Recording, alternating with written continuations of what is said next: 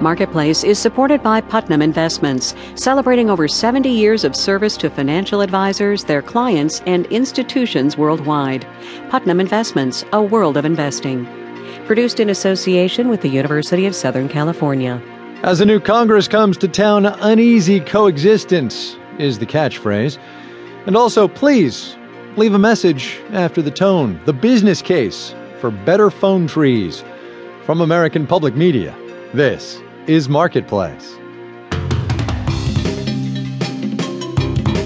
Marketplace is supported by MassMutual, with financial professionals nationwide who are trained to serve the unique financial needs of their clients at massmutual.com. And by the all-new Chevrolet Volt, available soon in select markets. Details at chevyvolt.com. The all-new Chevrolet Volt. It's more car than electric.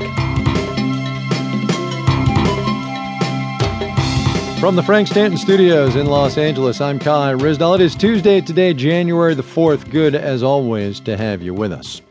Say what you will about the results of last fall's election, and people have, but things are about to get a whole lot more interesting in Washington.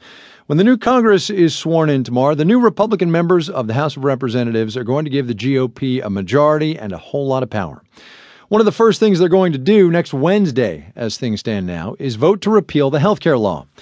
Meanwhile, the Democrat, who lives in that big house down at the other end of Pennsylvania Avenue, still has some things that he wants to get done. So how might that work? Our Washington Bureau Chief John Dimsdale looked into it. Like most presidents, Barack Obama faces an incoming legislature with a mandate to change his direction.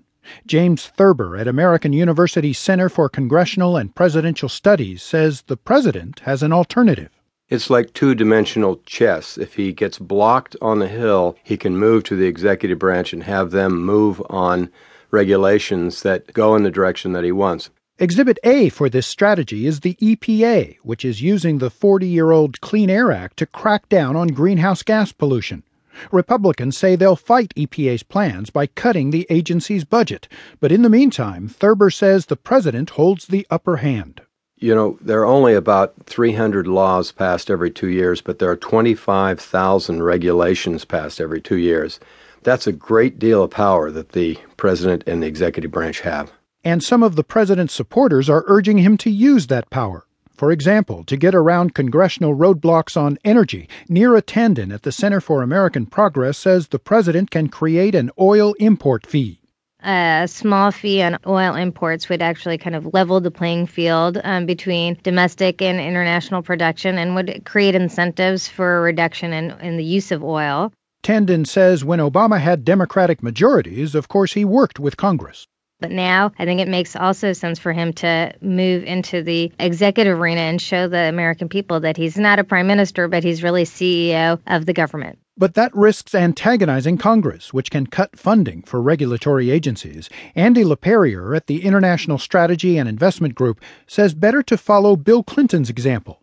He fought a new Republican majority to a standstill in 1995, but worked together to get things done the next year. They signed the Telecom Act in 96. They signed welfare reform in 96. So the achievements came in the second year, not in the first year. Besides, LaPerriere says, businesses will also push back against government by regulation. In Washington, I'm John Dimsdale for Marketplace. The government agency that really controls the American economy, that'd be the Federal Reserve, released the minutes of its December meeting today. That's not something we usually spend time on, but it's worth a nod today, if only to mention this.